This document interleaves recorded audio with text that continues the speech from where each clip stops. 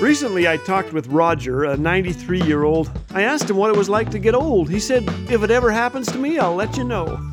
A band was playing loud music. I asked what he thought of the music. He said, that was music? He laughed. Roger told me someone at church asked him the same question. He answered, I like the people who like that music.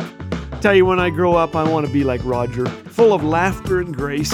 Roger loves the Bible, and Psalm 78 tell the next generation about the glorious deeds of the Lord. Old people who live this way are the youngest people you'll ever meet. When we said goodbye, Roger asked if I liked his shirt. I did. My grandson bought it for me, he said. I was worried. It looked like something old people would wear.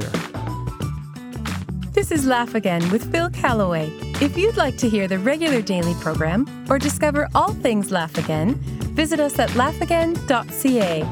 Laugh Again, truth bringing laughter to life.